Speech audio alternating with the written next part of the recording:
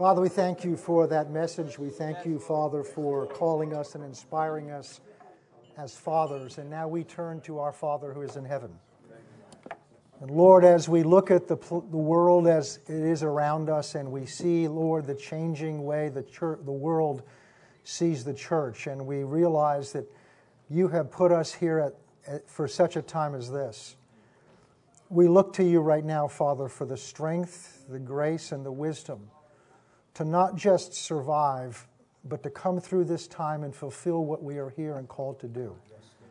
And for the grace to do that, we thank you. And now as we look to your word, Father, we ask the precious Holy Spirit to open the eyes of our understanding that we would truly see the hope of your calling for our life that is in Christ Jesus. Amen, and amen. It doesn't take a lot of spiritual sensitivity or awareness to realize that we are living in very difficult times. The times that I grew up in, when I was in school, the kinds of things that kids got in trouble with was for chewing or talking in class. When I graduated from college, the biggest scandal on the campus was that somebody in one of the fraternity houses, there was a rumor that they had been smoking marijuana.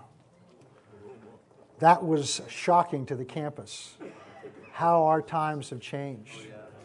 I grew up in a world, and most of us did, where the standard that our country had and that our nation had, whether it was run by believers but basically we had adopted as a nation the standards, the Judeo-Christian standards, the standards of the Bible, of the Ten Commandments. And as the Apostle talked about earlier, back when he grew up, which was only a few years behind when I grew up, if somebody impregnated a girl, the expectation was that you would marry her even if she was fat.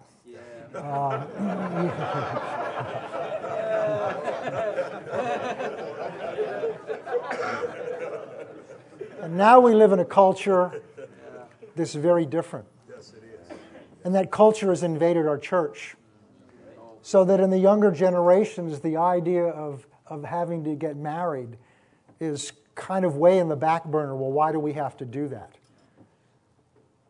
And I want to talk to you about going through this kind of time because I'm concerned, because I believe that very often the kind of the goal that we have as Christian men is to survive through these kind of times. How are we going to make it through a world that's very quickly turning against us, and it's becoming, and it may well become what's happened in other nations before, where Christianity is not just not the dominant religion, but it is now persecuted, openly and publicly persecuted.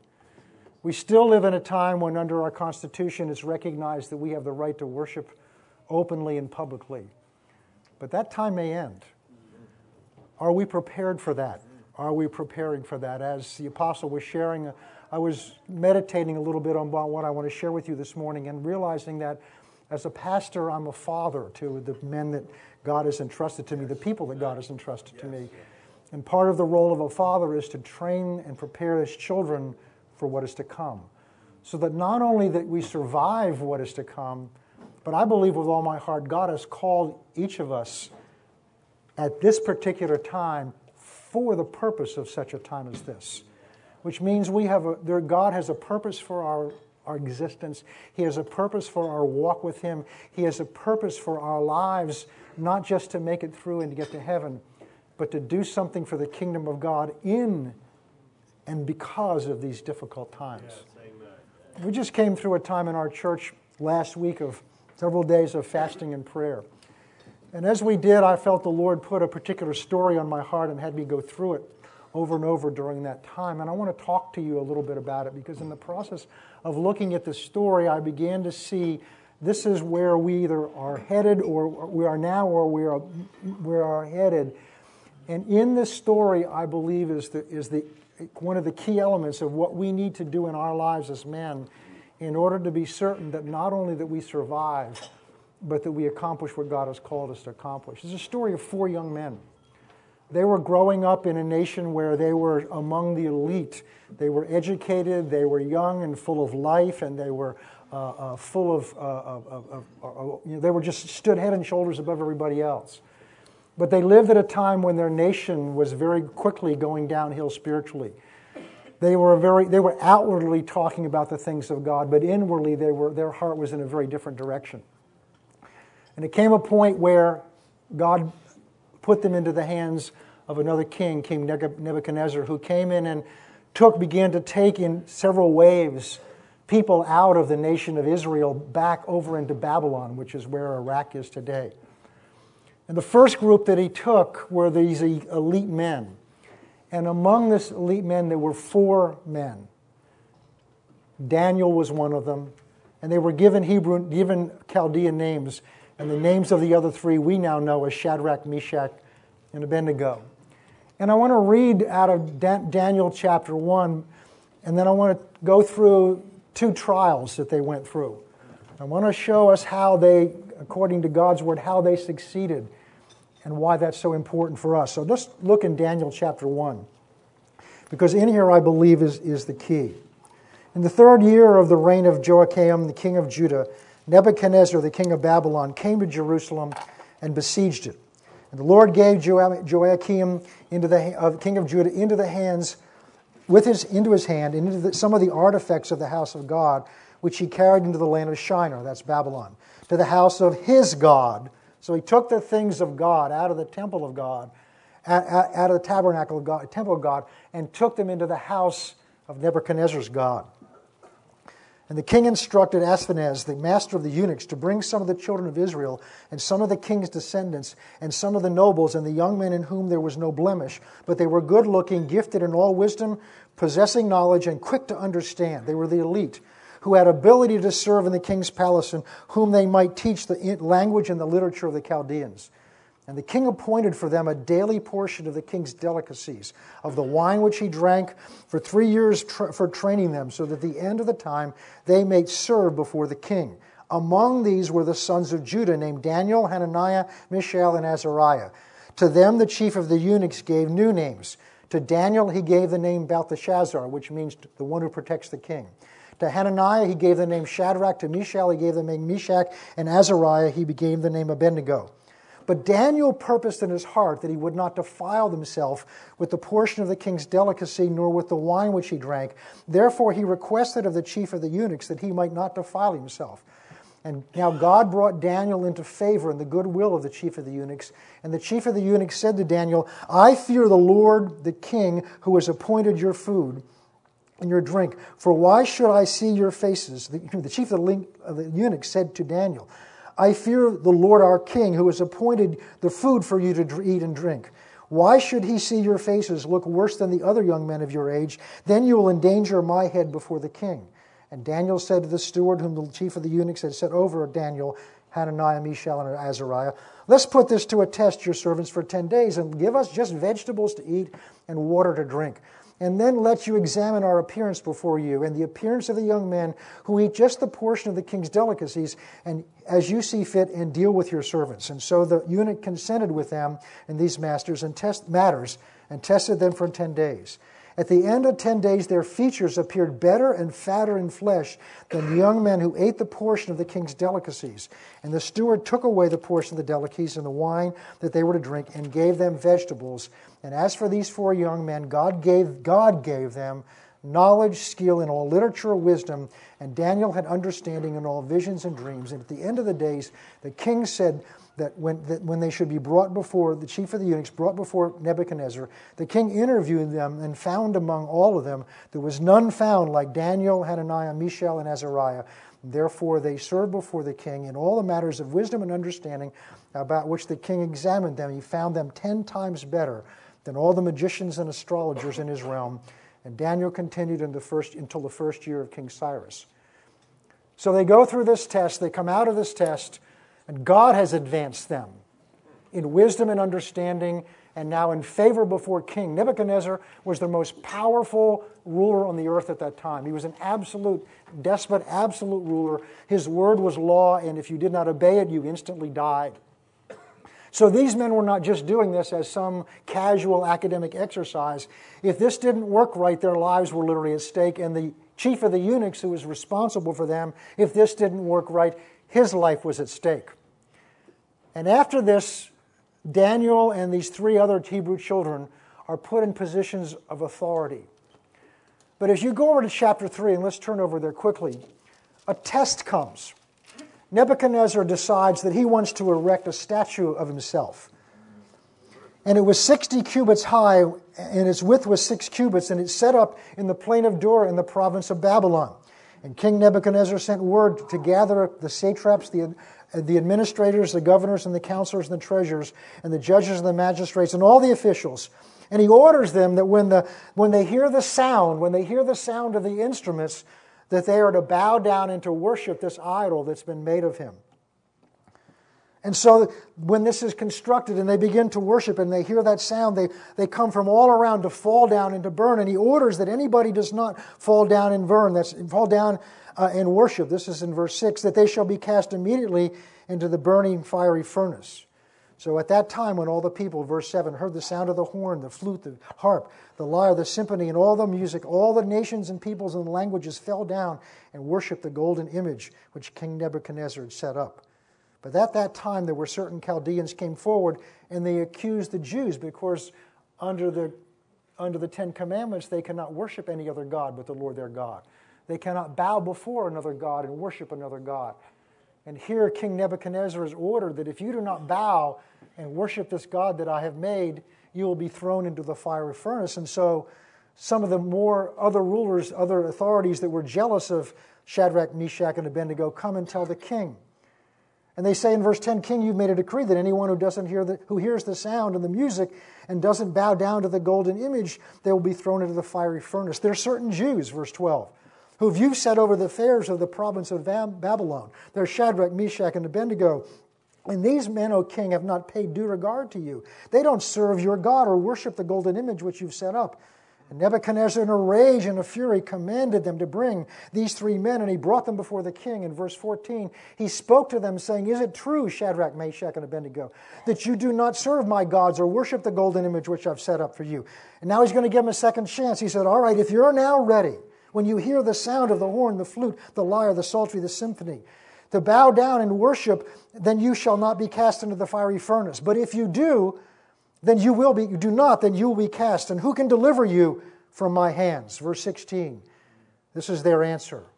Shadrach, Meshach, and Abednego answered and said to the king, O King Nebuchadnezzar, we have no need to answer you in this matter.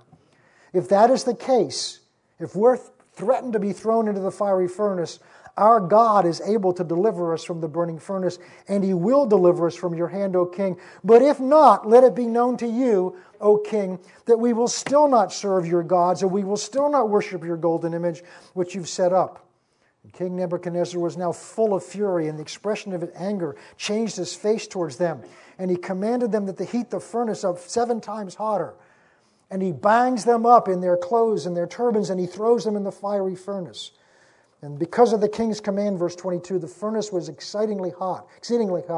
And the flame of the fire kindled around those men who killed those men who threw them in the fiery furnace. And they were thrown down into the fiery furnace. Verse 24, King Nebuchadnezzar arose astonished. And he rose in haste and he spoke to his counselor. He said, Didn't we not throw 3 men bound into the midst of the fire? And they answered him and said, True, O king. And he said, Look, behold, I see 4 men loose, walking around in the midst of the fire. And they're free. They're walking around and they're not hurt. And the form of the 4th is like the Son of God.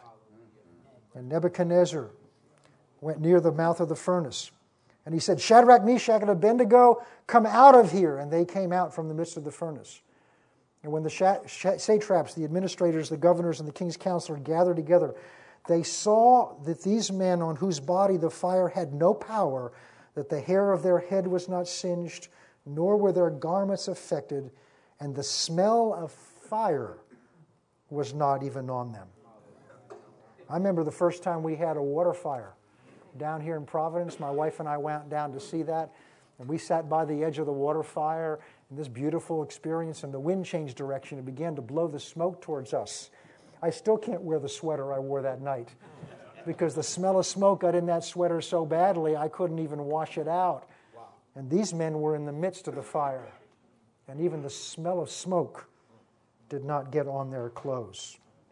And Nebuchadnezzar said, verse 28, "Blessed be the God of Shadrach, Meshach, and Abednego, who sent his angel and delivered his servants who trusted in him, and they have frustrated the king's word, and they yielded their bodies that they should not serve or worship any other god except for their own God. Therefore I make a decree that if anybody speaks against the God of Shadrach, Meshach, and Abednego, they shall be cut into pieces, and their houses shall be made an ash of cheap." These men stood up and refused to bow before another god that their king was ordering them to bow before. And as a result, not only were they preserved, not only did the angel of the Lord show up to protect them, but as a result of their faithfulness to stand up for what God had called them to do, not only were they delivered, but the image of God in the eyes of the pagan king was changed. And God's name was exalted in a nation that was an idolatrous nation. Let's go over to chapter 6, because now that kingdom has fallen and another kingdom has arisen. This is a combination of the Medes and the Persians. And we're going to look at the fourth Hebrew children, Daniel now. And it says in chapter 6, "It pleased Darius, who is now the king, to set over the kingdom 120 satraps to be over the whole kingdom. And over these 3 governors, of whom Daniel was one, the satraps might give an account of them, so that the king would suffer no loss. And Daniel distinguished himself among the governors and the satraps because of an excellent spirit that was in him. And the king gave thought to setting him over the whole realm." That's the favor he had. And so the governors and the satraps sought to find charge against Daniel. They were jealous of him concerning the kingdom, but they could find no fault, no charge or fault, because he was faithful. Wouldn't that be wonderful if that's our testimony? Yes.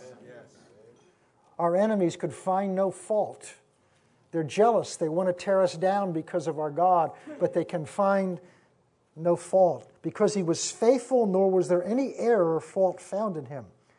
So these men said, "Well, all right, we shall not find any charge against Daniel unless we find it against him concerning the law of his God." So the governors, the satraps, thronged before the king, and they said to him, "King Darius, live forever. All the governors of the kingdom, the administrators, the satraps, the counselors, the advisors, they've consulted together to establish a royal statute and to make a firm decree that whoever petitions any god or man for 30 days, except you, O king, shall be cast in the den of lions. So now, O king, establish the decree and sign it in writing so that it cannot be changed according to the law of the Medes and the Persians, that it will not be altered." And so King Darius signed the written decree. Now look at this in verse 10. "And when Daniel knew that the writing was signed, he went home, and in his upper room, with his windows open towards Jerusalem, he knelt down on his knees 3 times that day and prayed and gave thanks before his God, as was his custom since early days." As was his custom since early days. As was his custom since the habits you build into your life when things are good are the things that you will fall back on when the pressure's on. That you'll fall back on when the pressure's on. And then these men assembled and found Daniel praying and making supplication before his God. And they went before the king and spoke concerning the king's decree. And they said, "Didn't you sign a decree that every man who petitions any god or man within 30 days except you, O king, shall be thrown into the lion's den?" And the king answered and said, "The thing is true according to the law of the Medes and Persians, and it cannot be altered." So they answered and said to the king, "That Daniel, who was one of the captives of Judah, he does not show due regard for you, O king, for the decree that you have signed, but he makes his petition 3 times a day." And the king, when he heard this word, was greatly displeased with himself and set his heart on Daniel to deliver him. And he labored till the going down of the sun, trying to find some way to get out from under the decree that he had signed. And these men approached the king and said to him, "King, know, O king, that it is the law of the Medes and Persians that no decree or statute which the king establishes may be changed, even by him." So the king gave command, and they brought Daniel and cast him into the den of the lions. But the king spoke to Daniel and said, "Your God, whom you serve continually, he will deliver you." And a stone was brought and laid over the mouth of the den. And the king sealed it up with his own signet ring, with the signet of the Lord's. And the purpose concerning Daniel might not be changed. Now look what happens. The king went into the palace and spent the night fasting. And no musicians were brought to him, and his sleep went from him. He was awake all night fasting and praying for Daniel. Daniel's asleep in the lion's den, and the king is fasting and praying for him. And the king rose very early, verse 19, in the morning, and went in haste to the den of the lions. When he came to the den, he cried out with a lamenting voice to Daniel and said, and the king spoke, saying, Daniel, servant of the living God, has your God whom you've served continually been able to deliver you from the lions? And Daniel said to the king, O king, live forever. My God sent his angel, that's the second time, and shut the mouth of the lions so that they may not hurt me. Why? Because I was found innocent before him. And also, king, I have done no wrong before you. And the king was exceedingly glad for him. And the king commanded that they should take Daniel out of the den. And so Daniel was taken out of the den. No injury is found on him because he believed his God. And the king gave command, and they brought those men that accused Daniel, and they threw them in the lion's den. Them and their children and their wives, and the lions overpowered them, broke all their bones to pieces, and they came to the bottom. And King Darius wrote to all the peoples and nations that dwell on the earth, peace be multiplied to you. I make a decree in every dominion, and my kingdom must tremble in fear before the Lord God of Daniel. For he is the living God, and he is steadfast forever. Amen. Notice the similarity between these two. There was a challenge that came to men of God because they stood up and honored their God first. When they stood up and honored their God and were willing to take whatever the consequences were, God was not only able to preserve them, but as a result, God was honored in the midst of a pagan, ungodly nation. This is what the Lord had me turn to during the fast.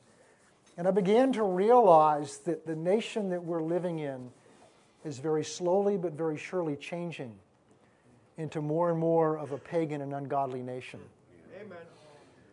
And the people of God are slowly but surely going to be required to bow and worship standards, bow and worship gods that this world now worships, that according to the Scriptures, we cannot worship. Yes, sir. And we are going to be faced, and it's coming soon, I believe, we're going to be faced with very difficult choices to make. The apostle mentioned earlier out of Romans 1:16 where Paul says, I'm not ashamed of the gospel, for it is the power of God unto salvation. And so often we say, God, I'll go anywhere. I'll go wherever you do, whatever you want to do, and all God wants us to do is go across the street and share the gospel with somebody that we know, and we're afraid to go do it because they may reject us or they may not accept us. How are we going to stand if we're afraid to even share the gospel willingly with people that their only risk is they may look funny at us and they may break relationship with us? How are we going to stand if the government requires us to shut our churches down? If Congress passes a law and says you no longer get a tax deduction for tithing. If we're prohibited from speaking the name of Jesus, what are we going to do? Say, well, that can't happen. It's already happened in good parts of the world. History shows us it's happened over and over again to nations that didn't start out that way. How are we going to stand? How am I as a pastor, as a father of men, a father of people? How are you as a father going to lead your family through a time like this? Well, we must begin now and prepare. Yes, sir. Yes, sir. And I believe part of the key, and this is what God began to deal with me about, is the preparation that Daniel, Shadrach, and Meshach, and Abednego went through in chapter 1. So let's go back and look at that again. When they were brought over, the king wanted to prepare them. He wanted to prepare them so that they could come and serve the king. And whether we realize it or not, our society, our school systems, our entertainment world, everything that the world has control of that is coming to us is indoctrinating us to prepare us to serve an ungodly king. And I'm not talking about a political leader. I'm talking about the spirits that are behind ungodly nations. We're being weakened and prepared and indoctrinated. And notice the food that was brought to them was food that in the world's understanding was to make you wiser, to make you stronger, to make you more handsome. That was the theory under which the king ordered that these servants be fed and be groomed, and they were being fed that food and given that drink to strengthen them, to make them look acceptable in the standards of the king so that they could serve the king. The challenge that the 4 Hebrew children had was that their God had already ordained certain food that was not acceptable to eat and certain food that was acceptable to eat.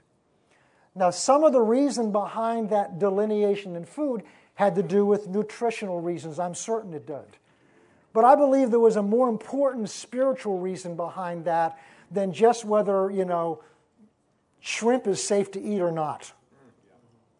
God was identifying them as belonging to Him and as consecrated to Him by the everyday activities of their life, including God saying, I, as your God, have the right to tell you what you can eat and can't eat. And so when it talks about defiling themselves by eating food that God had prohibited them from eating, it was not just whether this wine was okay to drink or the chicken that the king was having them eat was okay to eat.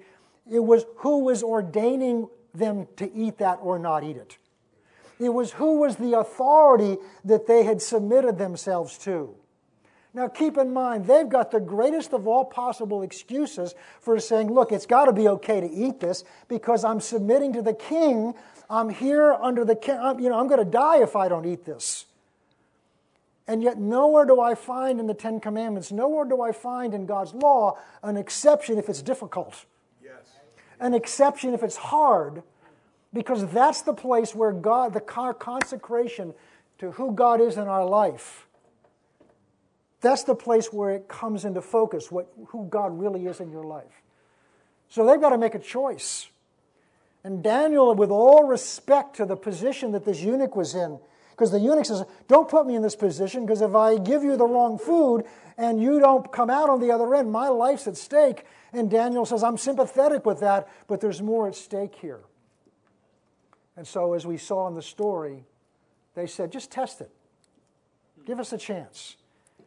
And because they refused to compromise and to come under the lordship of Nebuchadnezzar, because they refused to compromise and they kept their lifestyle consistent with what God had ordained, they kept themselves under God's authority. See, when you get out on your own, you get out from underneath God's authority, you're out from underneath His grace and His protection and the flow of His anointing. Yes. And when they stayed under that and said, even if this means we die, we're not going to compromise. And because of that, not only was God able to save them, but through their consecration, the name of God was exalted in both of those nations. I want to talk to us this morning about our diet. We've just had a nice breakfast, and so we've had another message, so we've had a chance for it to calm down a little bit. And the diet that they were talking about was the physical food that they were eating. And God had commanded them under the old law, there's certain things you can eat and there's certain things you can't eat. Under the new covenant, although there may be health reasons for that, we don't live under that law. But there's a food that we do eat. And there's a food that God does say we can't eat that has a far more important spiritual impact on our lives than whether it's Brussels sprouts or hash brown potatoes or whatever the natural food it is. And that is the food that we put in our soul and the food that we put in our spirit. And that's what I want to talk to you about this morning, because that's what God's been dealing with me about. What are you feeding your soul on?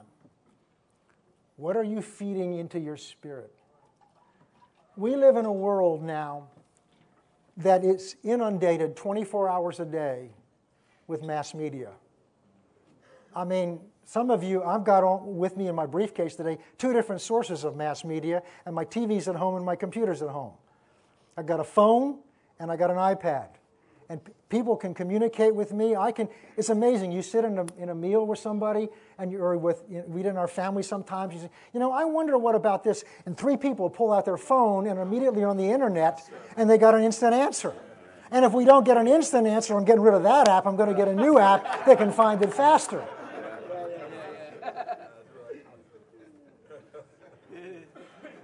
Now, what I want to understand, I'm not preaching law here in the sense of, throw your TV out, throw your computer out. I'm not talking about I can't watch TV, that's not what I'm talking about. But we need to be aware and sensitive of what we're feeding into us and what's behind that. And is that strengthening me and enable me to stand in that day when I may have to choose between bowing or burning? What am I feeding into my soul and into my family? Is that strengthening me for that day? If that day never comes, praise God. But if it comes, I need to be ready, my family needs to be ready, and those that God has put under my responsibility need to be ready. And there's a direct connection between what these young men were willing to eat and not eat all their lives, but especially in this test, and in the success that they had to be able to stand and not bow their knee. So I want to look for a little while at what is the food that our mass media is offering to us. I enjoy old movies. I don't watch this junk that's on TV, but I enjoy watching an old movie from time to time. And I discovered that I've got an app on my phone that I can take the movie that's playing on my cable at home, and I'm on vacation somewhere, and I can watch that same movie on my phone or on my iPad, even a movie that was played a week ago. That's incredible. But what is that feeding into our lives? What is that feeding into our soul? Sometime earlier, that was last year, I was listening to Ravi Zacharias, who plays on our radio station, and most of you are familiar with him. And he had a week where he was talking about one of his heroes and the heroes that helped him grow up, a man named Malcolm Muggeridge, who some of you may be familiar with, may not be, and I don't want to go off with him. But he talked about what Muggeridge's view of the mass media was. Now, Muggeridge had been a journalist. He'd been a spy. He was probably the leading English journalist of his day. Very profound man and wrote very profound things. And he talked about an interview with him and his view of the mass media. And he said, I'm part of the mass media, but I'm very concerned about it because it's changed. It's changed. And it made me thinking about watching old movies, and you kind of get sucked into, when my wife grew up, and even my wife grew up, and women get, into soap operas, and now we've got soap operas that men get into, like Downton Abbey and things like that. All this stuff out there, just soap operas. And as I'm watching programs, I'm thinking about what's really going on here, and I realize they manipulate the plot to draw our emotions in. In fact, I've got a book because our 2 youngest sons are involved in media, in producing and directing and writing videos, and they've got a book that they had, so I got it. And there's a formula for how you construct a plot to draw people in emotionally, because it's the emotion that makes them want to come back. I remember watching a movie years ago, and I was so intense, I walked out of there and I couldn't figure out what day it was for a few minutes.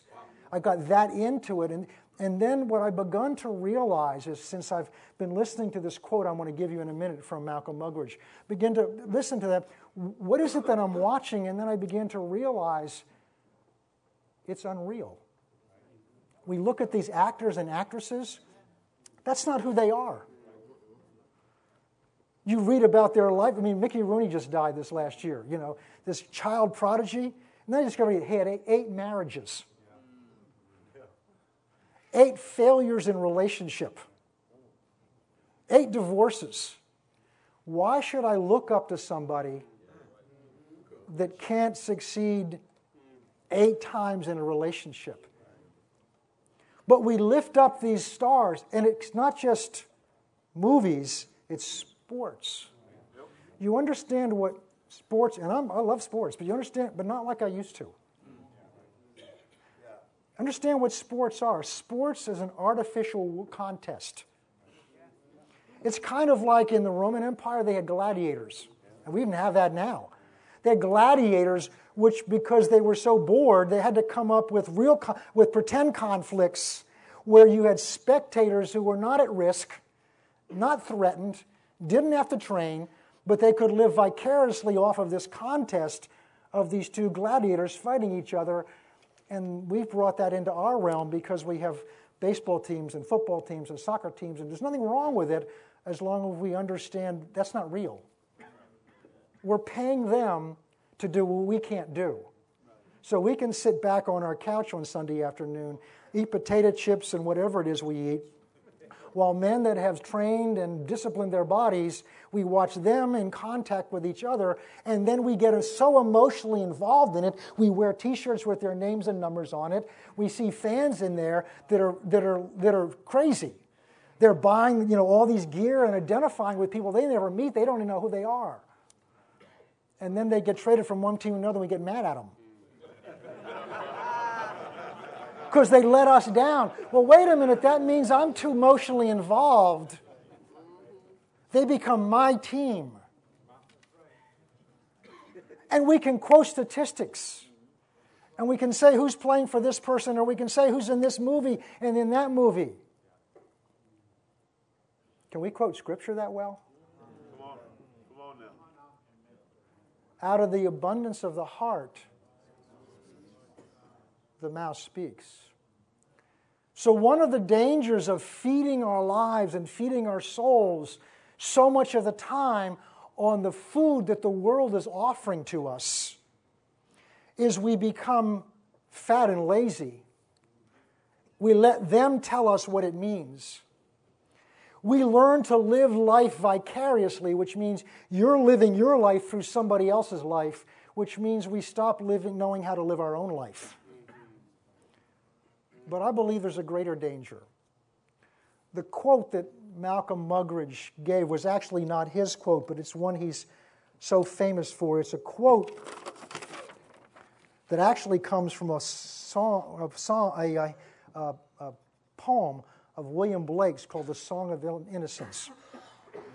And this is it. I'll kind of go through it with you. Life's dim windows of the soul. This life's dim windows of the soul distort the heavens from pole to pole and lead you to believe a lie when you see with and not through the eye. Life becomes distorted when you see with, not through the eye. Here's what that means. The purpose of your eye is to take what's on the outside of your body and bring the truth of that into the retina on the back of your eyeball, and the nervous system conveys that to your brain, and it creates the image that you see of me in your brain. So the purpose of your eye is to simply take in what's in front of it and pass that information on in to your mind to begin to figure out what it means. That's seeing through the eye. But the danger he talks about when things become distorted is when we start seeing with the eye and not through the eye, which means the eye becomes the instrument that not only sees it, but tells us what it means. An example of that, and how this is so easy. Years ago, when our oldest son, who's now in another month turns 43, when he was, probably 15 years old, 10 years old, I took him to a Red Sox game. And it was early in the season, and we went to the game, and we're sitting there, and it was about the time, this was back when the Celtics and the Lakers were having this big rivalry with Magic Johnson and Larry Bird, and they were in the finals. And so I'm watching this game with my son, and all around us are men with portable TV sets at a baseball game. And I can understand it because they're watching the finals. They're watching this game, and they're really into this, and they're watching this while there's a live game going on out there. And then when the game's over, I figured they turn the sets off and put them away, but they're still watching what comes on next.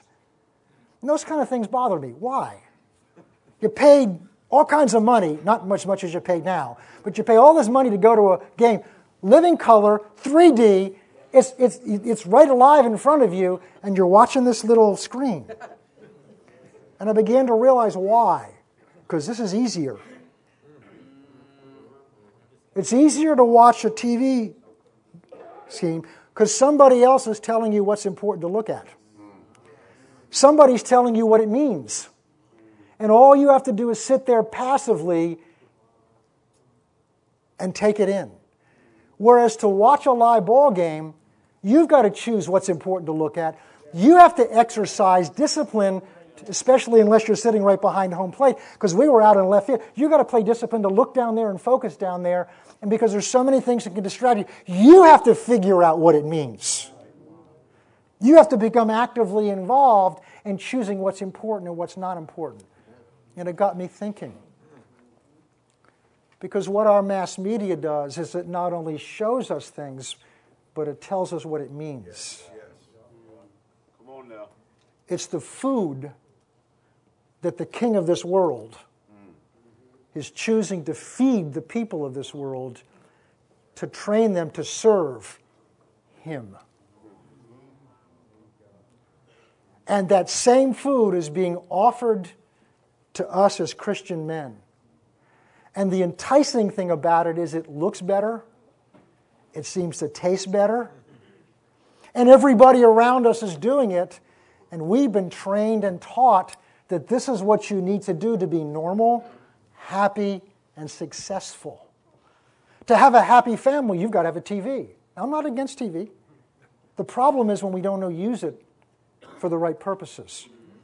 And then we submit ourselves under the training that the world is being trained with by the God of this world to prepare, I believe, for his coming.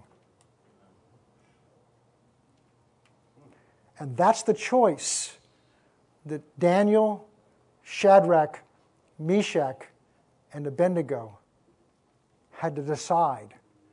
Is what food are we going to put into our body? And because they chose to only eat the food that God had commanded them to eat, they consecrated themselves under his authority. Well, what has God told us to eat? Let's go to Joshua chapter 1. You know this verse.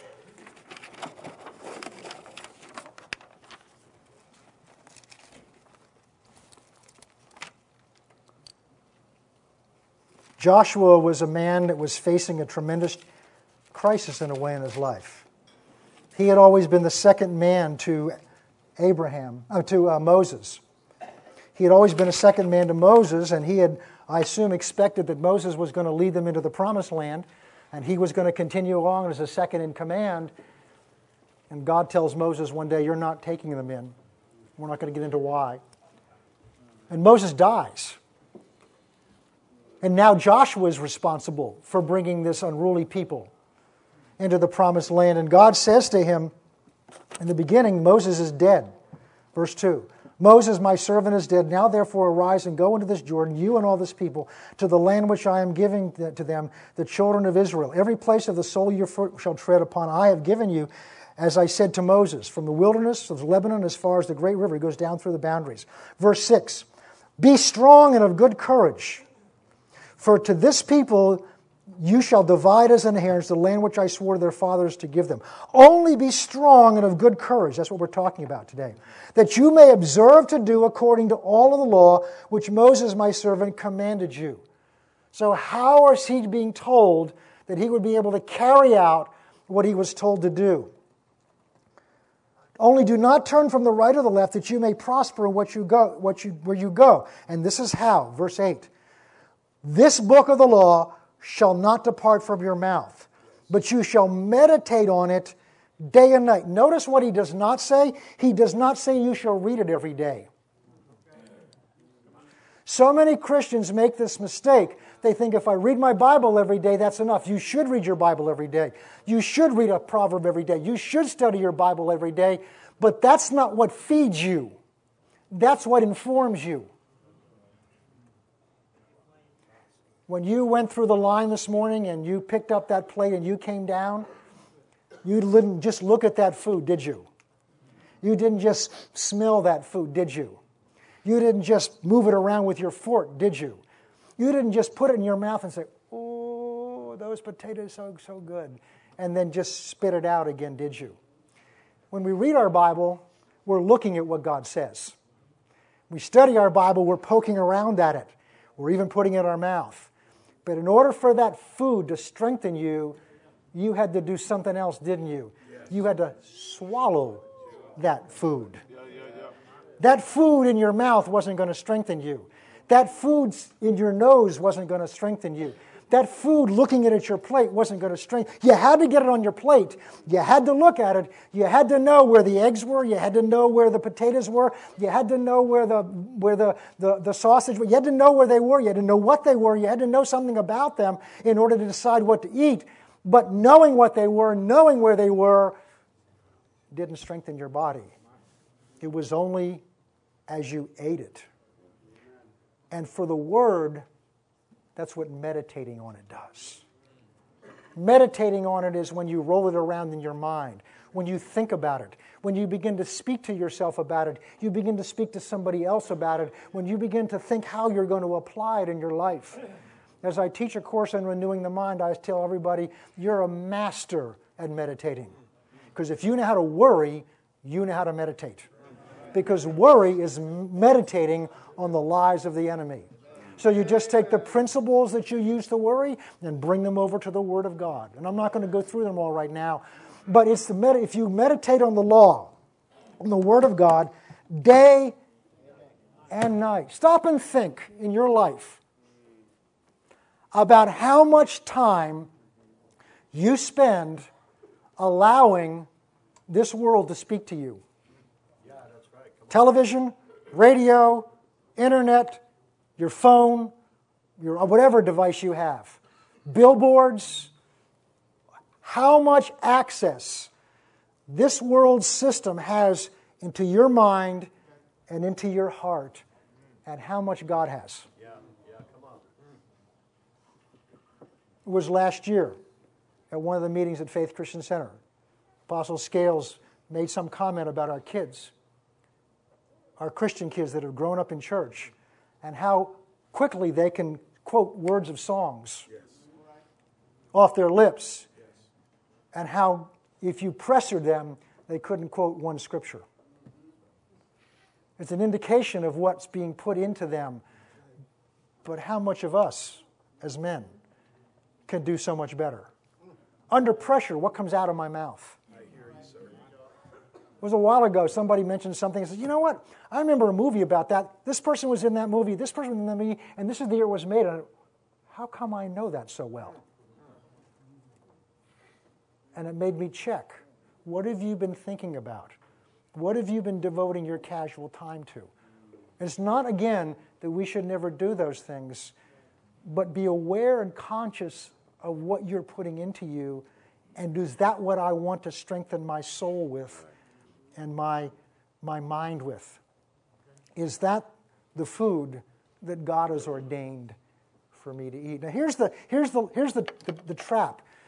Because the thought is, well, if I just spend my time reading the Word of God and meditating the Word of God, I'm going to be different, or I'm going to be weird, and I need to be able to take all these things and to be relevant. Didn't Paul says, I'm all things to all men, that I may by some means reach?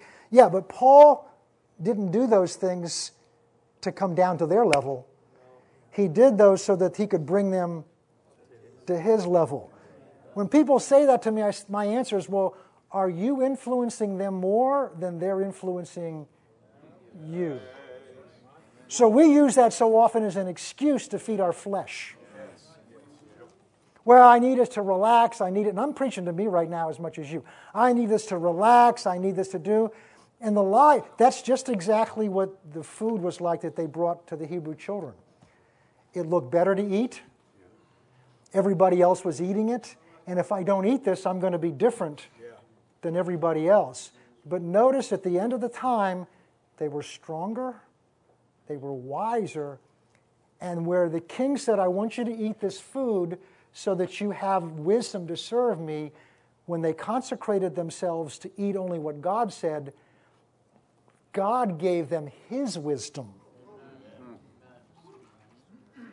That doesn't come from the food you eat, it comes from Him. So the question we need to ask ourselves, what's our diet on? What am I feeding into my soul? What am I feeding upon when I wake at night? What am I feeding upon with my time? What am I using my time to sow into my body, to sow into my soul? And as I said at the beginning, in the times past, maybe we could get away with it. But in reality we can't. I look at my life and wonder, what else could I have done for God? How else could God possibly have used me if I had done this more before than now? If I had built into my soul the Word of God, if I had meditated on Scriptures, on whatever the subject is. Because when that's been deposited in you under pressure, that's what's going to come out of you. Turn with me to Daniel chapter 11. We're going to kind of look at the end. 1 Corinthians 9. Let's go there quickly. I want to show you, we talked about Paul and what I just quoted of him. I want to show you what Paul did with this. And then we'll bring this to a close. 1 Corinthians 9. This is what has been to me one of the most troubling scriptures. Not because I don't know what it means, it's because I do know what it means and I don't like it. You have any of those? This is not on my refrigerator. But it gnaws at me. This is where Paul earlier says, to the weak I become weak, that I may win some. I become all things, verse 22, to all men, that I might by all means save some. This I do for the gospel's sake, not for my sake. For the gospel's sake, that I may be a partaker of it with you. Look at verse 24. Therefore, do you not know that those who run in a race, now we've just finished the Winter Olympics, those who all run in a race, all run, but only one receives the prize, the gold medal. Run in such a way that you may obtain it, the prize. And everyone who competes for the prize is temperate or disciplined in all things. And they do it to obtain a piece of gold or silver or bronze medal, a crown. But we, an imperishable crown. Therefore I run this way, not with uncertainty. So for what we're talking about is, I feed my soul, not whatever's out there, not with uncertainty. I don't just take whatever comes along. I don't just let whatever's out there coming into my ears, into my eyes. I'm not just talking about keeping pornography out. That should be a given. I'm talking about what I'm building into me to strengthen me in my walk with God and in my strength as a father. So what are you going to pass down as a father? Only what's in you. You can't pass on something that's not in you.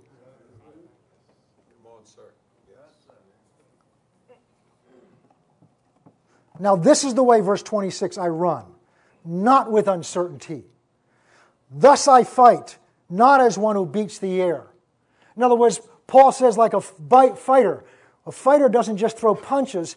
When he throws punches, his punch is named at an opponent, and there are different types of punches that have different purposes. There are body punches where they're designed, they'll never knock you out, but they're designed to weaken the chest muscles and the ribs so that it's harder to breathe, so that opponent can't take the deep breath, so that he'll become tired, and as he becomes tired, his hands begin to come down, and now the part of him that can be knocked out is more vulnerable. So there's a strategy for every punch of that fighter. He's not just throwing punches, because a boxer will tell you if you just throw punches and you don't hit anything, you get worn out. But when you connect and that punch has a purpose and it hits its goal, that strengthens you, it doesn't weaken you. And that same's true spiritually. So Paul says, everything I do is as a boxer, not just aimlessly doing things, but I'm purposeful in everything I do from the moment I get up in the morning to the last time when I close my eyes to go to bed. That doesn't mean you can't have fun, but it's got to be purposeful. Purposeful for your purpose, for your call. Look at this, and this is the verse that really gets to me, verse 27. But I discipline my body, and I bring it under subjection, lest when I preach to others, I myself should be disqualified, fail the test. Paul says, I keep my body under. I'm temperate, I'm controlled. That's one of the fruit of the Spirit. I'm self-controlled, and we're talking in terms of what I put in me. I'm discerning in terms of what I put in me. Now let's go to Daniel chapter 11.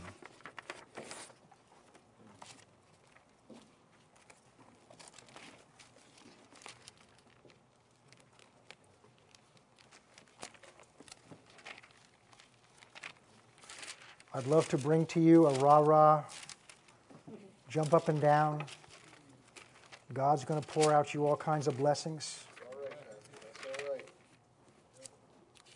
But if we hear the Word and we listen to the Word and we are doers of the Word, then when the test comes, we'll pass the test.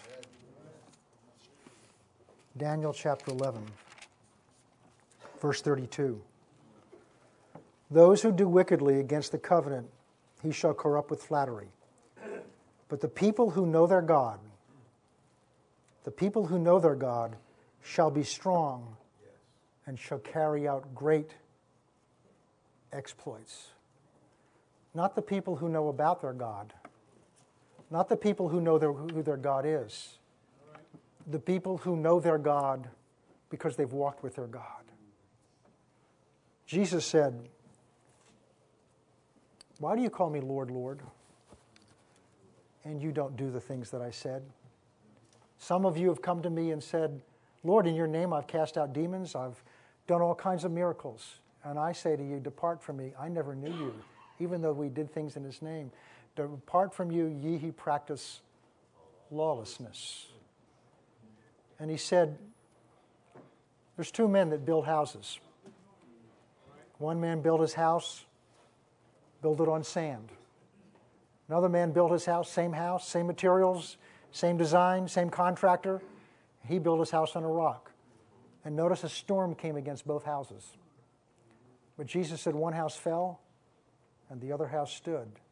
And the difference was the foundation it was built on. Yes, sir. And he said, if you hear my words and don't do them, you're the man that built a house, but you built it on sand, and it will not stand. But if you hear my words and you do them, you'll be the man who built his house on rock. And no matter what comes against it, you and your household shall stand. And I suggest to you that because God has called us, you and me, men, to be fathers, to be influences on younger generations, on our families, on our neighbors. We are called for such a time as this. And when that day comes, if it does come, when we have to choose between bowing and burning, because there will be people watching us, because there will be people imitating what we do, because your strength or your weakness is going to affect others, the choices we make now of the spiritual diet that we ingest is not only going to determine our destiny, it's going to determine the destiny of others. And listen to this, it's also ultimately going to determine what our God is able to do in for his kingdom in this age in which we're entering into. There is much at stake in the little choices we make every day of what am I going to feed on and what am I going to reject. Amen? Amen. Amen. Let's pray. We thank you that as a Father, and Jesus told us to come to you as our Father. We thank you that as a Father, the very things that we've been learning you also do with us. That you guide us, you'll guard us, as long as we let you govern us. Yes, Lord. And so we as men today thank you for the privilege that you would call us to live in this time. And help us, Lord, to lift our eyes off of all the daily issues that we struggle so often with, of whether we're just going to make it through the day or through the week. And help us to realize that there is a destiny and a purpose for our lives to affect others, to infect others, and to lead others along this journey that you've called us to. Help us, O Lord, to see what you see, but to realize that we're not alone in this, that you have called us, will enable us, and you will equip us. Help us to be discerning, Lord, to the world that's around us spiritually, that it is not just a casual world out there full of entertainment and things, but that is all very purposeful, very purposefully designed and orchestrated by the God of this world, who desires to lull the church into a place of sleepiness and laziness because he recognizes that we are the only threat that he has. Father, we ask you to awaken your church, waken us as men to recognize not just our responsibility, but to also recognize the means that you've given us your word, that as we feed upon your word and meditate upon your word, that your word will be more than enough to strengthen us, to equip us, to stand tall for you. And we pray, Father, that as we do that, that the word of God working in us will cause us to stand strong, so that if we're ever tested, as our Hebrew brothers were, that we will not bow under the threat of burning. And your commitment and promise to us is that whatever that test is, as we're faithful to you, your fourth man will show up in that furnace. Amen. And will stand strong with us, and that you will receive the honor. In Jesus' name, amen. Amen.